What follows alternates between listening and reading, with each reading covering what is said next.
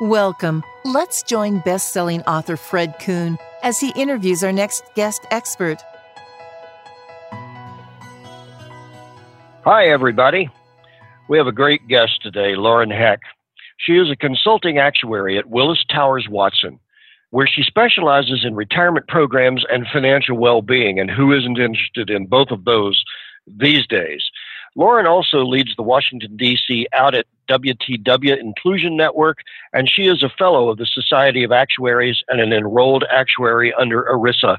Lauren Heck, welcome to our show. Thanks so much for having me on. I'm excited to be here. So before the broadcast, you and I were talking just a little about some of these issues. So let's frame this, if I can. Older workers are retiring in greater numbers. It's creating issues for our corporations. So corporations managing older workers and the timing of their retirement seems to be a growing issue. So why don't you give us some of the facts that you and I talked about and one scary fact? So we'll talk about that in a second. Yeah, absolutely. Willis Towers Watson recently did a survey of nearly 150 employers.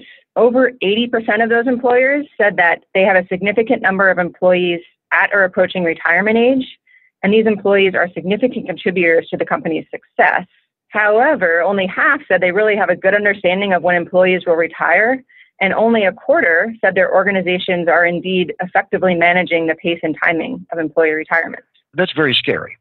The inverse of that is that 75% of the companies admit they're not prepared. That's right. So that's not an unfair statement, and I know your research at Willis Towers Watson is excellent. So let's break this down then. You've got several categories that I know these issues fall into. Why don't you talk about what's the importance of these and what concerns employers have around these issues? Yeah, the survey responses here are really interesting because it's really a two-pronged issue. There are a lot of employees retiring and there are a lot of employees not retiring. So on the employees retiring, with the baby boomers hitting retirement age, there's challenges replacing the knowledge and the skills of these employees, and also just the sheer number of employees retiring. But there are also challenges due to many employees who want to retire and can't afford to do so. And our research shows that the productivity and the engagement of these employees is often very low. And additionally, employees are telling us they're experiencing challenges related to higher cost of pay and benefits for these employees, and also potentially additional turnover at the mid-career level, because their mid-career employees now have a deferred wait time for promotions. Those are three catastrophic issues. You've got a knowledge and experience base that you're going to lose. You've got the ones who hangers on, I call them, because they unfortunately, and bless their hearts, can't retire because they fiddle instead of saved, and or whatever the situation may be, family issues, whatever. And then you've got the brain drain at the secondary levels because they're not feeling they're going to get promoted. They're not going to get promoted, so they're going somewhere else. So you got a double brain drain, and then you're left with those that are less productive, according to the study. That's the worst case scenario. So if that's the case, in the companies that you're receiving these survey data from, tell me what the employees are saying, because I know that one of the things you can do is, we'll get into some solutions in a minute, but why don't you talk about how companies can approach this? And then I have a couple of questions. Yeah, so like you said, my first recommendation to employers is really to understand which of these issues you're facing, or issues. It could be multiple. So you can do some analytics. You can survey your employees or do focus groups, and then you can do an inventory of your programs to really understand. So really on the surveys, some of the things we're hearing from employees is that their finances are really stressing them out. And there's correlations between employees who have finances stressing them out and days absent, their engagement, et cetera. So there's really a business case to be made there. Employees are also telling us that they're really starting to value their retirement benefits more and more. Every year that we run this survey, the number of employees who say they want a more generous and a more predictable retirement income just grows and grows. So that's been an interesting progress there. That's juxtaposed, though, to what you said about the cost of retirement. I mean, we all know they get getting more and more expensive. So how do you balance that cost of benefits versus the employee's desire to have more, or solid, or stable, or whatever? Absolutely. Yeah.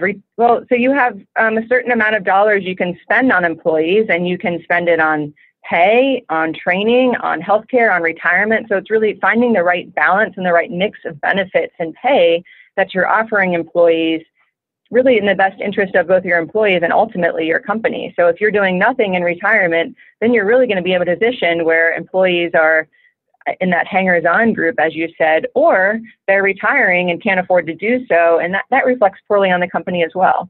So are there any solutions? If you take each one of your things, you can do a survey, you can do this, you can do that. What seems to be, based on the feedback from the employers that you work with, what seems to be the primary direction they are headed in? Or is it 150 different directions from the survey? Yeah. I really think there are three key things that employers can do here.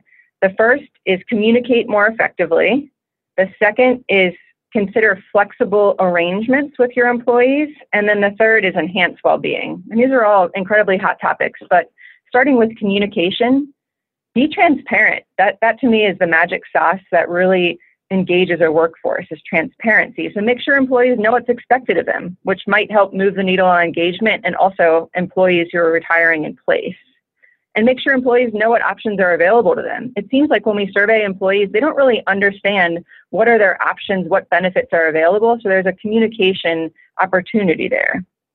And also make sure that you're not only doing, but communicating succession plans so that employees know who they're training behind them. So some really low-hanging fruit there on the communication angle, but I'm sure all of that is easier said than done. On flexible arrangements, employees are often saying that they would like to have some flexible arrangements to maybe work on a part-time or a part-year basis, which could be a great solution depending on your organization. Or you could do things like redeploy your more experienced workers into an individual contributor role so that the person taking over for them as a manager goes ahead and does that now while they have the older employee as a resource, and that older employee is working now as an individual contributor, really boosting your company's success. So a lot of things you can do around flexible arrangements too. The other one is enhance well-being, and well-being is a very hot topic with employers now. So we've talked about your financial well-being programs. And really my point of view on best practices in financial well-being is to provide your employees with unbiased advice that's personalized to them. So employees really expect a consumer-grade experience. They expect that Amazon-like experience these days. So doing things like providing great technologies or one-on-one coaching, financial coaching to employees, I think is the best way to move the needle. And then also integrating your programs, because decisions like retirement are often just as much about your financial situation as they are a social and emotional decision. So really integrating well-being across physical, financial, social, emotional well-being. Wow. If everybody did all of that, we'd have the happiest we'd be as happy as Swedes are. They seem to have the happiest workforce in the world. That would be amazing. Great suggestions. Those are some great suggestions, Lauren Heck. I really appreciate it. And I know our audience will as well. Folks, you'll find Lauren Heck's information on the biography section of our U.S.